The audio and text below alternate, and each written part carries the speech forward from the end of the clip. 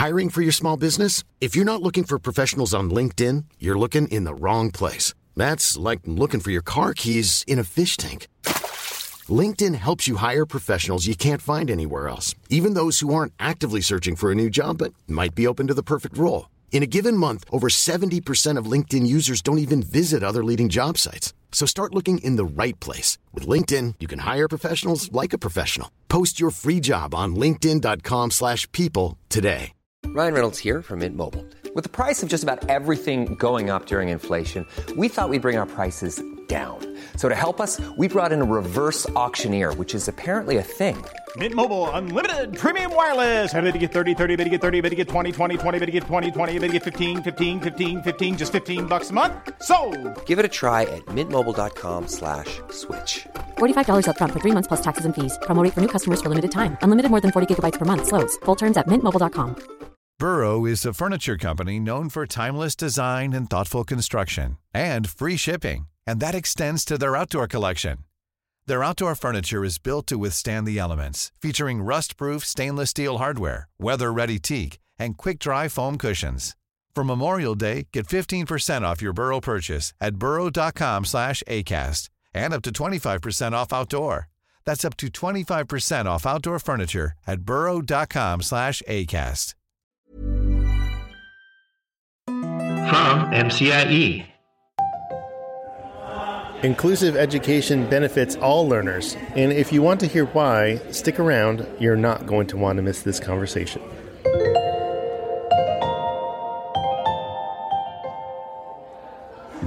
My name is Tim Villegas from the Maryland Coalition for Inclusive Education, and you are listening to Think Inclusive, a show where with every conversation we try to build bridges between families, educators, and disability justice advocates to create a shared understanding of inclusive education and what inclusion looks like in the real world. You can learn more about who we are and what we do at mcie.org. I am on vacation for much of June, so I'm recording a few intros and outros from one of my favorite places, Circle of Friends Coffee Shop in Woodstock. So pardon the background noise. Colleen Tomko is a parent and advocate for inclusion, a Penn State graduate, a graduate of Partners in Policymaking, and president of Kids Together, Inc., an all-volunteer, unfunded nonprofit. Colleen Tomko believes that all students should have the opportunity to learn and grow in an inclusive environment. She has seen firsthand the benefits of inclusion for her son, Sean, who has a disability. Sean has been fully included throughout his education. He also uses a communication device and other technology. Here is what we cover in today's episode: why inclusion is important for all students regardless of their abilities, that advocacy is essential for ensuring that all students have access to an inclusive education, and that everyone has a role to play in creating an inclusive society. Before we dive into today's fantastic interview, I've got a question for you. Have you ever felt like you're losing touch with the people in your life, but you don't want to be glued to social media all the time just to get updates? Well, fret no more, because I've got the perfect solution for you. Together Letters. It's a fantastic tool that can bring you closer to your loved ones. How does it work? It's simple. Together Letters is a group email newsletter that gathers updates from all its members and combines them into a single, easy-to-read newsletter for everyone. No fancy apps or complicated platforms needed, just good old email. We even use Together Letters to keep our Think Inclusive patrons connected with each other. Plus, here's the best part, groups of 10 or less can use it for free. So why wait? Head over to togetherletters.com and sign up right now. Reconnect with your favorite people, because Together Letters has got your back. And now, my interview with Colleen Tomko.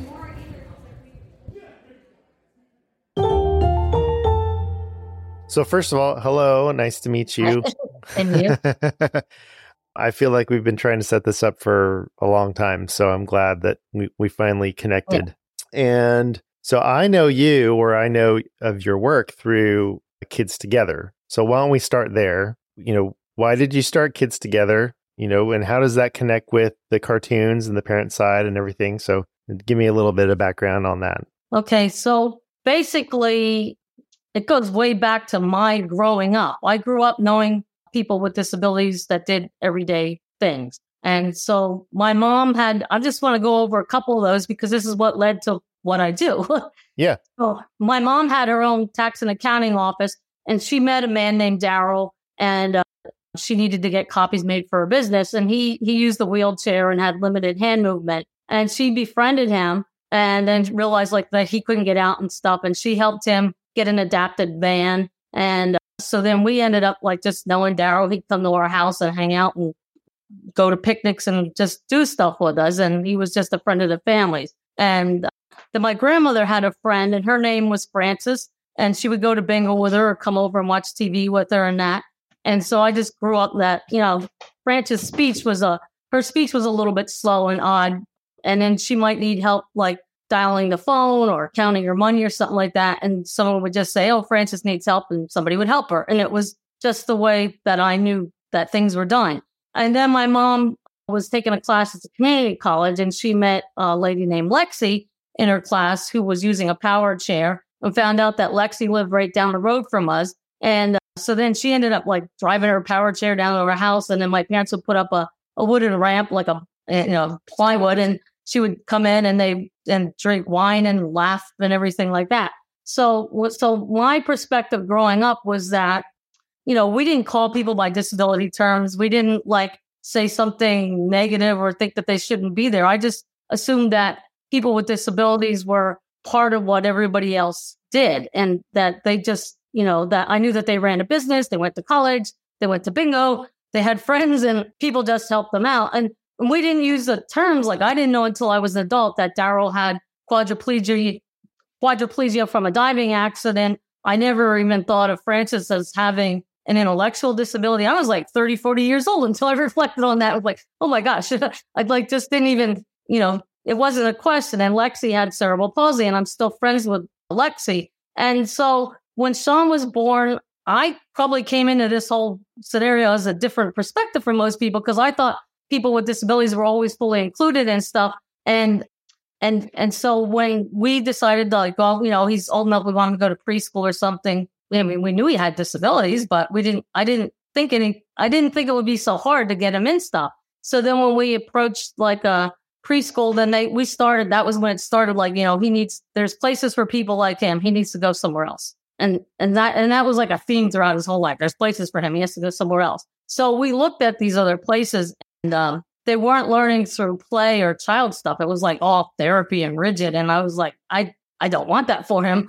And I found a place that was, it was called reverse mainstreaming. It was the best I could do, but at least they learned through play, and there were kids without disabilities with them. So when I grew up, I just thought there weren't a lot of people with disabilities. So I didn't know everything was segregated. So that to me was my motivation of like, here I have Sean. I'm just expecting we're just going to accommodate him and have the life, like anybody else. And then to me, that was a big shock. So we got him in this early childhood school that had the reverse mainstreaming. At least he did playing, and there were kids without disabilities in the class. And then I started realizing like this is going to be a fight for the rest of his life. Like it hit me like a brick wall. So I started going to advocacy stuff, and I went to C2P2, the Partners in Policy Making for Pennsylvania. And then I hooked up with other parents, and we decided to start doing Kids Together to help promote, that people should just be part of the community and be included. So and then at the same time, while I was taking the classes, I doodle. I've doodled my whole life. That's what I do. So we're in these classes learning about the history of disability and rights and all that. And I'm getting mad because I didn't know it was such a struggle. And I just draw all these things out. And then everybody else was saying like, hey, you need to put these on T-shirts or, mugs and stuff like that, because you're just capturing like what we're all feeling. And so to me, it was like therapy. I really never made it a business but everybody wanted it. So I just kept drawing, and it helped me put things in perspective. And then I started the Kids Together. It was like a large kids festival, and the purpose was to promote inclusion in the community in ways that we didn't think were happening. Or like once your eyes were opened up and you saw, there's steps everywhere. People are told to go somewhere else. There's all these barriers. So the Kids Together Festival was just supposed to be like, it was really built to just educate the public and to model for people in the community So we had people with disabilities participating in it. We had people with disabilities as performers. We had adapted materials. So like kids would do art projects, but we had adaptations. So it was universally designed. You could use the large grab handle, or you could just use the small paintbrush. And we tried to just model like this is not a big deal to have welcome everybody. And then we also did like, I call it propaganda. Like, so we had like signs up, like, like IDEA allows kids with disabilities. Like we just put them all around the festival. So like people were just being bombarded while they were there having fun and seeing it and reading it. And then we also gave out materials, and we had booths. So we would have like a booth from maybe somebody that helps employment for people with disabilities, but it would be next to like the hospital that's doing blood pressure. We didn't want anything to promote like anything was different. We wanted to just model it for everybody that this can be done and people should be together and it's not a big deal. And it was really, really successful, but it was really, really a lot of work. Oh, yeah. So a question about that. When did you, like, how many years did you do that in a row? Yeah, we did it for about 5 years in a row. Mm-hmm. And people were sad when it stopped. But then Sean was getting older and I had the battle hit in school. Because people go like, oh, it must be hard having Sean. No, it's the battles I have to fight for him that are hard. Like, he's really easy. He's fun. He's entertaining. And it's just that. So that I had to like make him a priority, even though everything I do for Sean is bigger than him. I would never just say, oh, this has to be for him. It has to be systemic wide. I don't like focus just on him, but I have to get him first. So, and then at that also we foster adopted at that time. So it was just, and then he ended up having behavior issues. So it was very difficult to deal with the schools and fighting for, the IEPs and getting services for both of them. And that just became more time consuming, very time consuming. Yeah. So Sean was included. It's Sean, right? Yes. So Sean was included from like kindergarten through. Sean was fully included. Like Sean was fully included from kindergarten. I went to the school a year ahead of time and said, he's coming. You got to get ready. And they didn't take me serious. And that's one of my cartoons, like, registration. They asked, can you hop or run? Will he sit still? Well, he's not able to walk. So like they weren't inclusive questions, even though apply to go to kindergarten. And then we had to have a meeting with like 25 people telling us that he should go somewhere else. And, and we just stuck because I had the training. I had like all the policies and laws and precedents from court cases. I was ready. And they had 25 people to convince us that he needed to go somewhere else. And we stood our ground. But the first notice of recommended placement said the reason was because the parents demanded it. So I knew we weren't off to a great start. And that's why that became like a full-time job. And really, Sean's not that hard. The job was fighting to get his needs met, but not him. He's easy. Where do they want to send him? Well, of course, in Pennsylvania, we have intermediate units. So they have rooms for categories of disabilities. So he was going to be in the nonverbal communication, which I went and looked at. And I just said to them, like, so I literally asked them, I said, so you want us to send him out of our community into a class with kids that don't communicate to learn to communicate? And I didn't have an answer. I did get snarky over time because it just seemed like all of this is ridiculous, some of it, Yeah, it is. It is. So I mean, the only part I can tell you too is that Sean, I know one of the questions, I'm probably jumping around, but please jump around. Sean went through all of his education, was exposed to all the things that everybody else was exposed to. He read Catcher in the Rye, The Five People You Meet in Heaven, and all that. I don't know how much any kids understand of it, So we had it in there. He could ask leading questions. He could participate. He, studied the history, the stock markets. Most of us don't remember very much of what we learned in school, but he was part of it. And by the time he was in high school, the people that were the best with him were his peers. We did a maps and a path. He had a circle of friends. By the time he got into high school, the kids just took over doing stuff for him. So they came to the inclusion specialist. Sean had somebody that would get the lessons ahead of time, look at the schedule, and then put the adaptations or accommodations that he needed. So whoever was working with him knew what his goals were, what it would look like. And, it became matter of fact, where then teachers didn't even need somebody to help them because they just were like, oh, when we do this, this is what Sean does. And that's his goal. And this is what it looks like. So, but by junior year of high school, his peers just went to that inclusion person. She came in like 2 half days a week. And they said, oh, well, we're going to the prom and Sean has to go.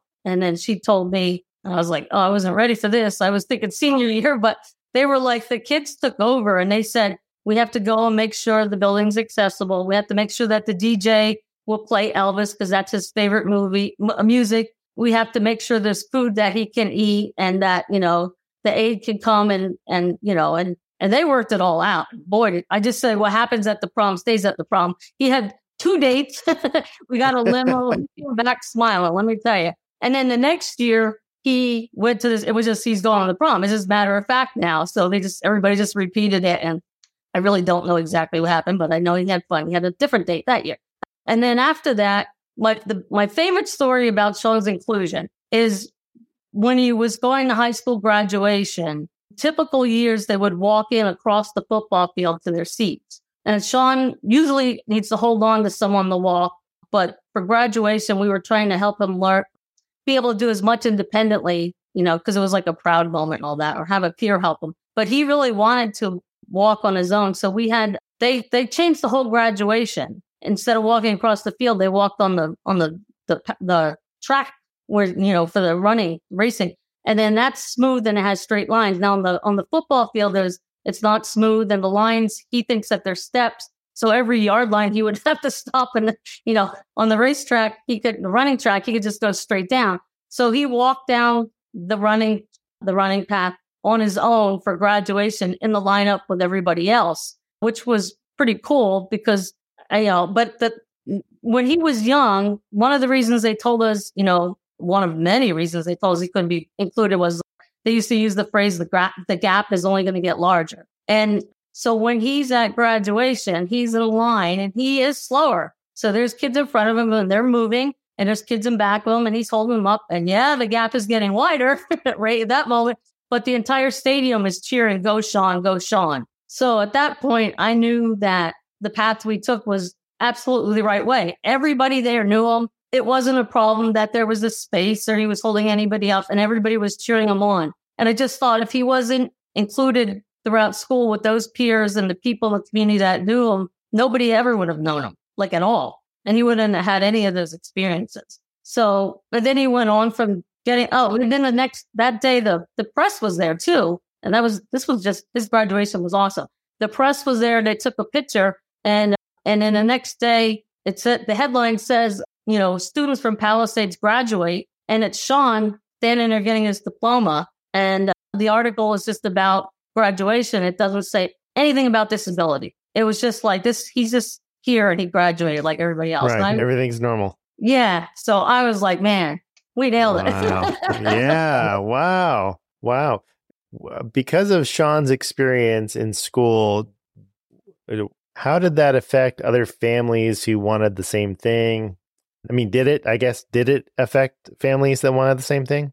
Yeah, we all like I like to tell people is like, if I came to a meeting with another family, then they were like, well, see, Sean and I, we were connected with the legislators and with the people at the state offices. We testified in Congress. I was on all the, committees and that. So if other families were seeking to get their kids included and I went to a meeting with them, then things would happen. But the families that we weren't connected with, they got steered still into the segregated. And sadly, I went through a lot to get Sean included. I was on the strategic planning committee and I was on all these things. And like I said, I went to Congress and all that.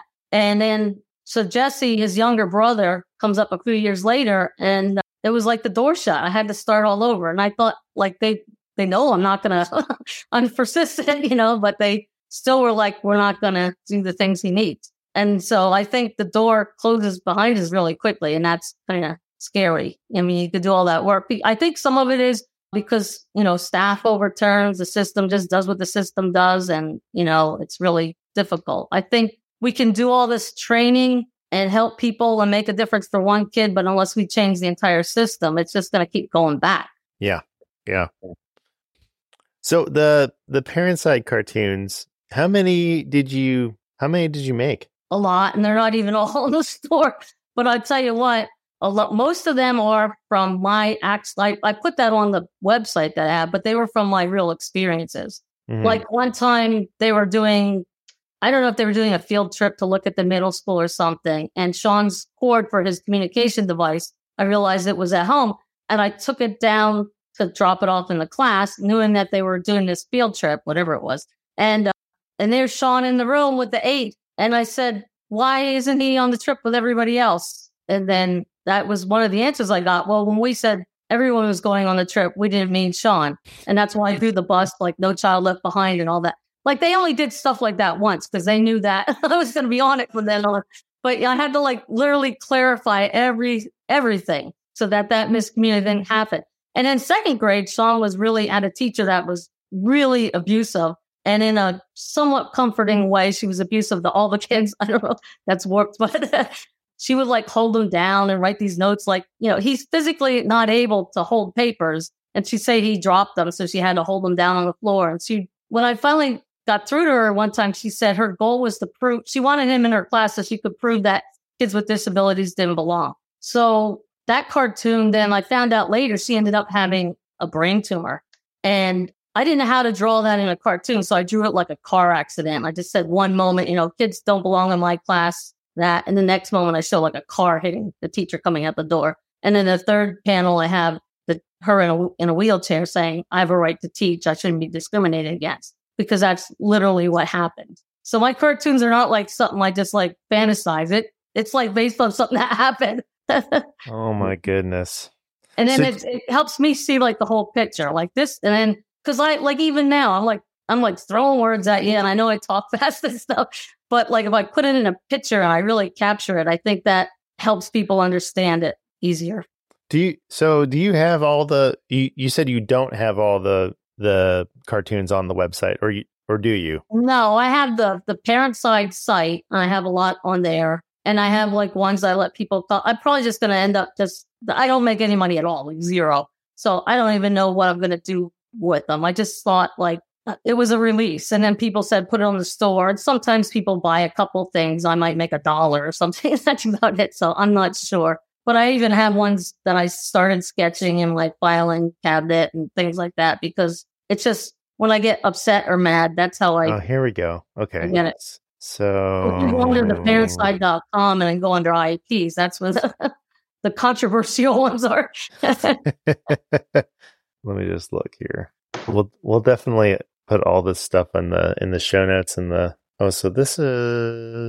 these are all designs. You have to go probably under the IEP one. Mm-hmm. Parent side online store. So even like the one I have like the steps going up, it says welcome all kids. There's schools around here that are like that, and you're just like, well, hello. I know, right?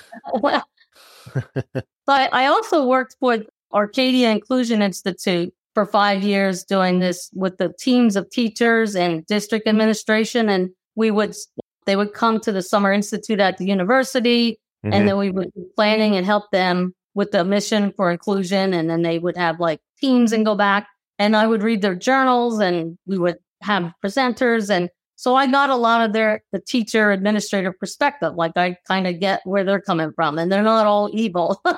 They're all like, they're like stuck in this system too.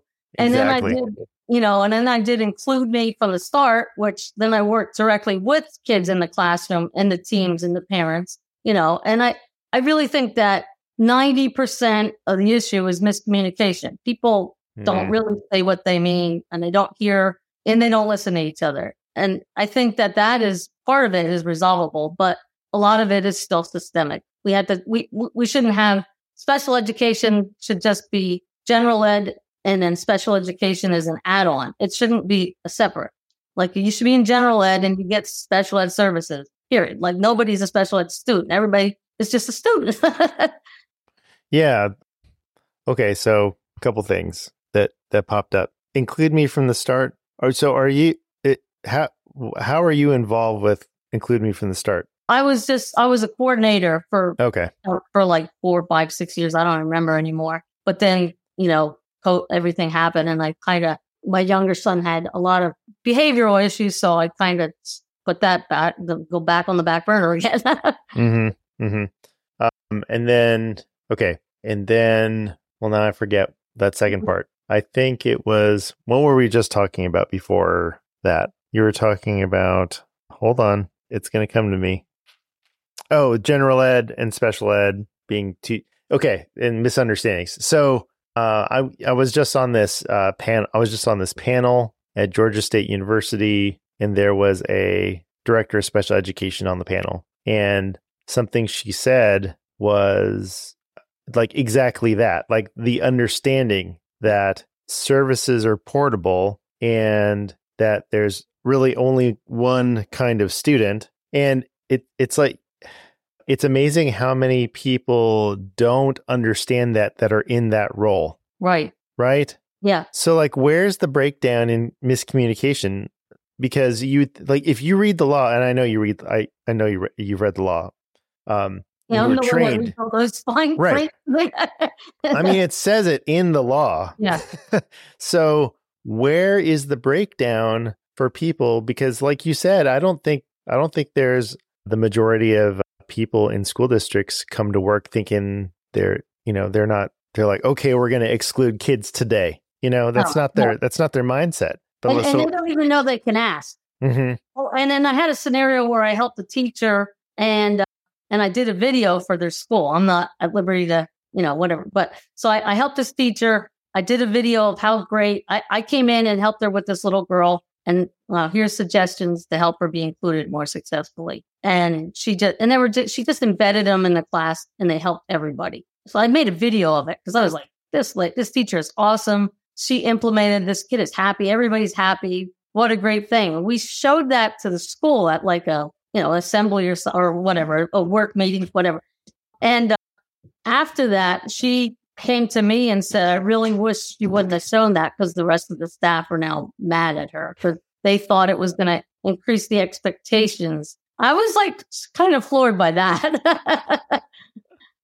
But so some of it is like they don't know, but then they also, the culture is, this is what we do. Right. And I guess maybe they're not taught it in college or when they're getting their degrees. And so then they get in. But even those that have this, they come into it and they seem like they're going to be inclusive and real, diverse. They get into that culture and they just change. It changes them. Yeah, it's really hard. It's hard.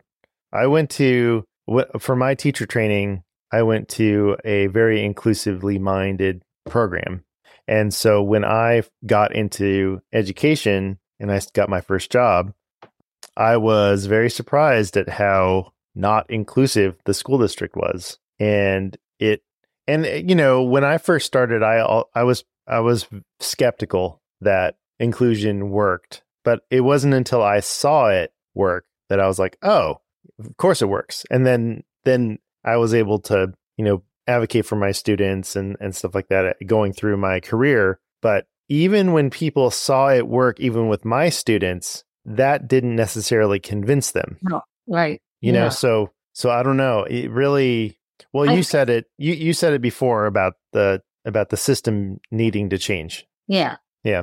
I think some teachers don't, and I used to, so we had a vision statement for Sean, and we read it the same thing. It would change as he got older at the beginning of every IEP meeting. So if you're going to suggest something that doesn't lead to something in his vision, we're not doing it. You're not pulling him out to teach him soccer from reading because soccer player is not in his vision. That's like, I would literally say this. So we just got them on board, but they were always afraid to speak up. I had to say so I would ask can we do this? And they were afraid to speak up. So I'd have to say what is it that you need? Like, do you not know how to implement his AAC in the class? Do you need somebody else because it's too much work? I would just break it down. They were intimidated to say that they weren't the teachers that knew everything. And I was like, so either you have to admit that you need help or support or technology or whatever it is you need and then get that to make it successful, or you're just going to be harming the student, which you got into teaching to teach students. So you can't be like this really good teacher that doesn't speak up when you need help. Then I think you're in the wrong field. I would just say that at the meetings. I usually got them to speak up because that's how we got a lot of services in there. I was like, if you don't know how to do it, that's fine. I'm not looking at you as a lesser teacher or professional because Sean's complicated. I mean, who's going to understand his adapted sign language and all the things that he needs in his technology? I don't expect anybody to, but I do expect you to give it an effort and to figure it out and to ask for the help. So I would I was just really persistent, but I don't think a lot of people will do that. Well, I guess that was one of my questions, is that I think you found success doing and advocating the way that you did, right? Yeah. But not everyone is able to, for whatever reason, advocate like you.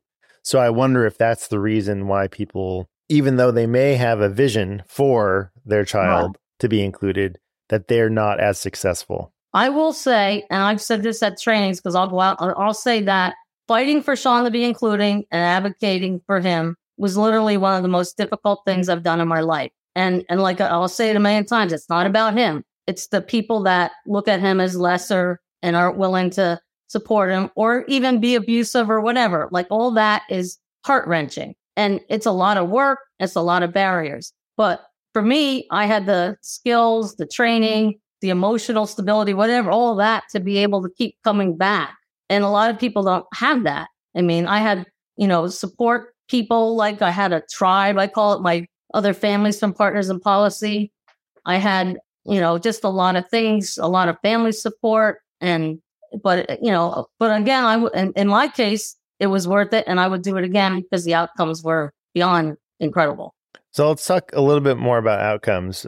So Sean is out of school now. What is he doing right now? Well, he left graduation and that was also a big fight. But then he did 4 years of working on his IEP goals at Lehigh University. And he literally said on his communication device when we were having a meeting, "I go Lehigh." And I was like, "You want to go Lehigh?" "Yes." So I said, "Well, then we're going to figure that out." And the school district wanted him to leave and again, go to an IU class to learn like filing or something. And I had to be like, he's been included his whole life. And this is like, we don't back down. And you want me to put him on a bus to another community an hour away to learn something that's not, And so what we did was we went to Lehigh University and talked to some of the staff there. They at that time had a program that supported teachers learning about inclusive education and that. And they were willing to create a program for Sean to audit the classes and work on his IEP goals on campus. So he did that for 4 years. So he just went to college like everybody else. I mean, he didn't go to get the credits and all that, but he had that experience. So that was really awesome. And then after that, we couldn't get him in a waiver. So there was no services then. Then I was like, I'll be damned if I'm going through all this and he's going to sit at home, So then I said, go to the state and the county and up the chain and argue with everybody. I could not get him in the consolidated waiver, which is the waiver he technically should have been in. But we found a way to get him in what was at that time called the independence waiver. It was really for people who were physical needs. So I was like, we'll just play the game. We just made his physical needs the priority. And, because you can't, like I always said, with somebody who's nonverbal, you don't know, you can't use a standardized test and you don't know what they know or what they're not able to respond to or say or what they don't have the vocabulary for. So I can always argue his physical needs are first. So we ended up getting him in that independence waiver, but that took some time. I just remember one time they wanted to get him in like a personal waiver. They suggested like $30,000 a year or something like that. And again, I'm snarky. I'm just like, sign him up for abuse because what are we going to get for $30,000 a year? Nobody's like, you're not going to be able to. So anyway, now he has this, he's in the community health waiver. They changed it into that. And so he has 28 hours of employment and community-based. Sorry, I thought I turned these alerts off. Let me see if I can make that stop. Oh, did I? Okay, I thought I lost you. No, I'm here. So now he has 28 hours of community and employment. So he is working part-time at a law firm. And so he does 2 hours a week, and does have an aide that supports him. He's able to do much of the job independently, and they pay him like $9 an hour. And yeah, it's only 2 hours a week, but he's got a paycheck. He talks about working. He gets dressed up. He's got a desk there. He was doing volunteering at the library, but COVID kind of stopped it for everybody. But he's like a superstar at the library. He goes in there. He just got like this birthday card with like 50 million signatures. Everybody was wishing him a happy birthday. So he goes in there and he's like the guru of all the DVDs and stuff. And everybody seems to know him. And then he goes to Good Shepherd, it's a rehab center, but they have like an adaptive gym. I would like to work on getting all the YMCAs to have accessible equipment, but that's a whole nother. But he can go there and they have like a, power assist bike he can use. And then you can adjust, like when you're doing the arm lifts and that, you can adjust it for your limited range of motion and things like that. And so he goes there twice a week. And then he just tells the aide, he just gets on his device and says, I want to go shopping. I want to do whatever. So I tell people when they meet him, I'm like, he's the boss. He's in charge of his care and he's in charge of what he's doing. And then, so if they like laugh at that or scoff, then it's like, okay, well then this is not a person that I want working with them. Like they have to understand that. So he is a really good aide right now. We're fortunate because with the shortages and stuff. Right. I know. Yeah, it's bad. We're not able to get home care because nobody's willing to do that. We have hours allocated, but we can't get that. And we had like, really bad, somebody almost killed them and stuff. So I'm really leery about the quality of the people that do home care. That terrifies me as like what's going to happen when we're not around and like for his personal care. People are just not really good. Yeah. Yeah.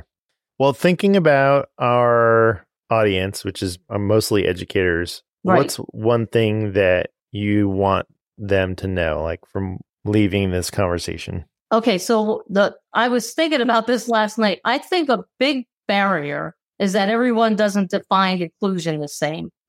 So, like if people think, well, inclusion is they're in the room and we tried it, it's not working, And in my book, this is my opinion, inclusion is only something to achieve. It's not like something it's not a moment. It's this idea. To me, it's not something that doesn't work or works or doesn't work. It's only achieved when the student is in the class, when they're an active participant, when they have a sense of belonging, when they're getting the supports and services they need, and they're working on their individual goals, and they're in the places and with the peers they would be if they didn't have a disability. Now, that's a whole big mouthful to say, but I'm like, that is inclusion. And we kind of I think the term is also hijacked. So now, when you say inclusion, nobody thinks of all those conditions that I think are inclusion. And I don't know, somehow we have to change our language because the word inclusion is hijacked. People in segregated settings use the word inclusion. They use, kids are included. They're not, but they say that, they say, well, they come out in the community or something. Or they say they have a quality of life. So all of the terms that we use, I think they're being hijacked. And also in politics too, like inclusion is like, now like a red flag for some people that are like political zealots and that. So I think we got to get away from the terms and really just describe, what it is. What are we looking for? What is the goal? We want kids in there. We want them successful. This is what success looks like. Yeah, I like that a lot. And it terrifies me that the terms are hijacked. I was like on this group and, they were fighting for in Pennsylvania. We still have some institutions open. And the one mom is like saying like what we say about inclusion for the institution, like Woodhaven, because they're involved and they have a community and they're included. And I'm like, no. Yeah. I like that. I like that idea. I don't know if I've heard it put quite that way, that it's not a thing that is either you can do it right or wrong. It's just that you've met conditions. Yeah, that's how I do it. Yeah, so I like that. When I tell people, like, I'll say, like, I'm going to tell you my definition of inclusion, and this is the only right one, whether you agree or not. So just take it, and that's it. I don't know how else to get, like, if I'm presenting to teachers, I'm like, you have to have a common understanding of what it means. I don't know if they agree with me or not, but I'm just like trying to say this, you have to. Well, no, I think you do need a common understanding of what it is because, well, and when we're working with school districts, that's one of the first things we do is we have a shared, we call it a shared understanding of inclusive practices because, if someone thinks that you can be included and still have segregated settings or like it's okay, like we're just going to have these segregated settings and a family can choose that and that's okay, and that's inclusion. That's not what we mean. Right. Yeah. And they use choice as the guise of like, that's right. A choice, but it's not really a choice. Yeah.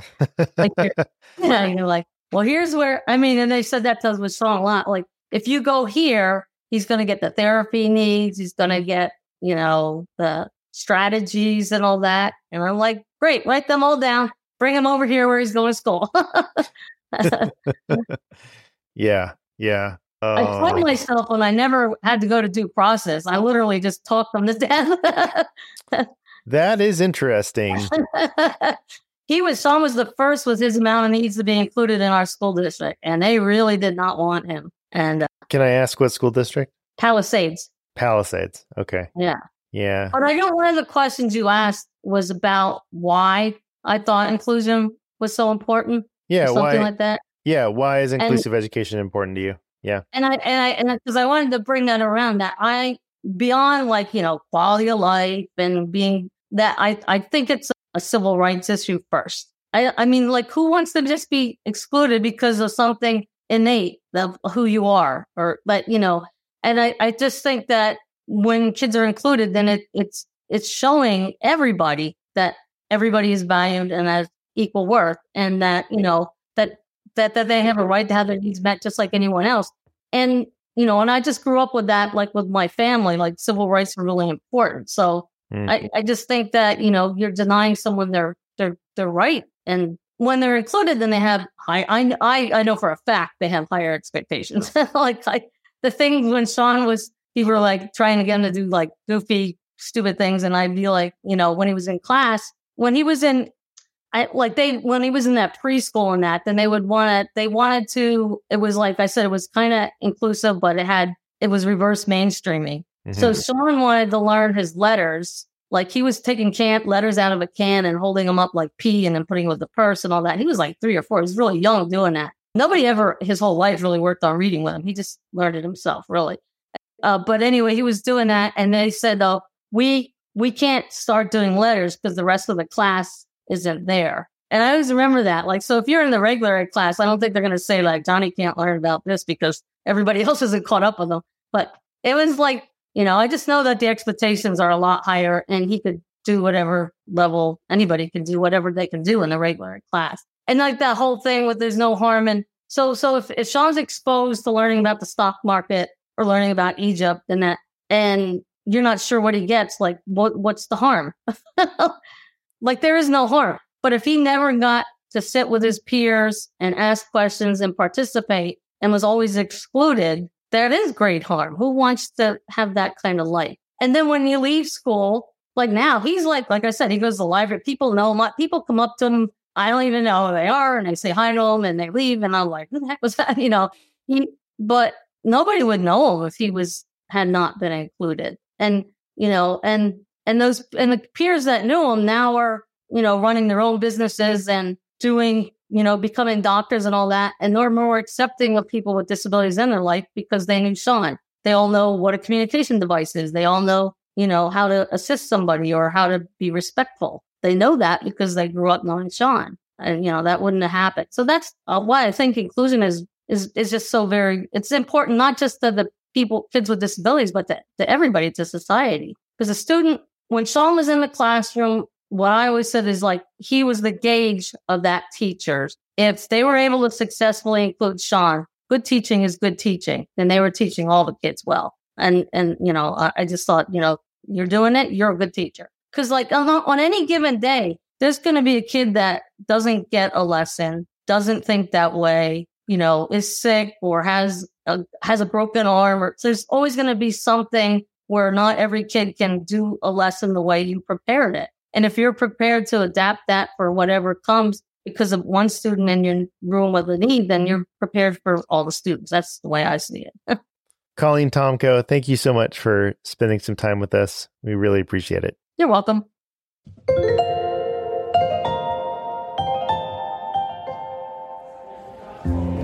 Think Inclusive is written, edited, and sound designed by Tim Villegas and is a production of MCIE.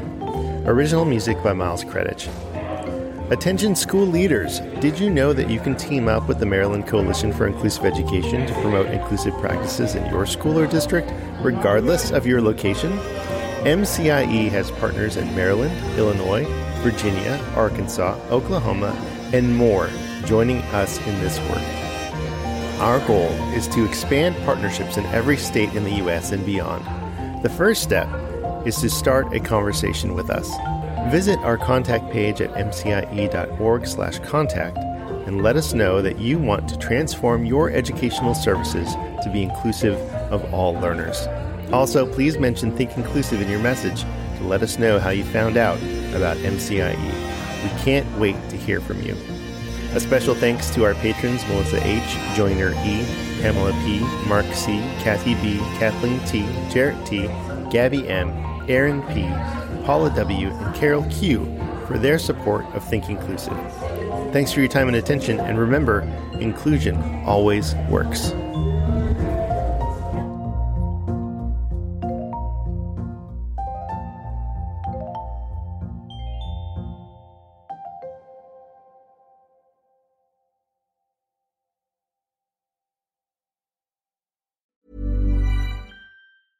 Hey, it's Paige DeSorbo from Giggly Squad. High quality fashion without the price tag. Say hello to Quince. I'm snagging high-end essentials like cozy cashmere sweaters, sleek leather jackets, fine jewelry, and so much more. With Quince being 50 to 80% less than similar brands. And they partner with factories that prioritize safe, ethical, and responsible manufacturing. I love that. Luxury quality within reach. Go to quince.com/style to get free shipping and 365-day returns on your next order. Quince.com/style. Hi, I'm Daniel, founder of Pretty Litter. Cats and cat owners deserve better than any old-fashioned litter. That's why I teamed up with scientists and veterinarians to create Pretty Litter. Its innovative crystal formula has superior odor control and weighs up to 80% less than clay litter. Pretty Litter even monitors health by changing colors to help detect early signs of potential illness. It's the world's smartest kitty litter.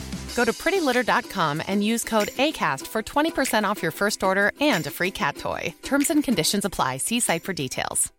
Imagine the softest sheets you've ever felt. Now imagine them getting even softer over time. That's what you'll feel with Boll & Branch's organic cotton sheets. In a recent customer survey, 96% replied that Boll & Branch sheets get softer with every wash. Start getting your best night's sleep in these sheets that get softer and softer for years to come. Try their sheets with a 30-night guarantee. Plus, get 15% off your first order at bollandbranch.com. Code BUTTERY. Exclusions apply. See site for details.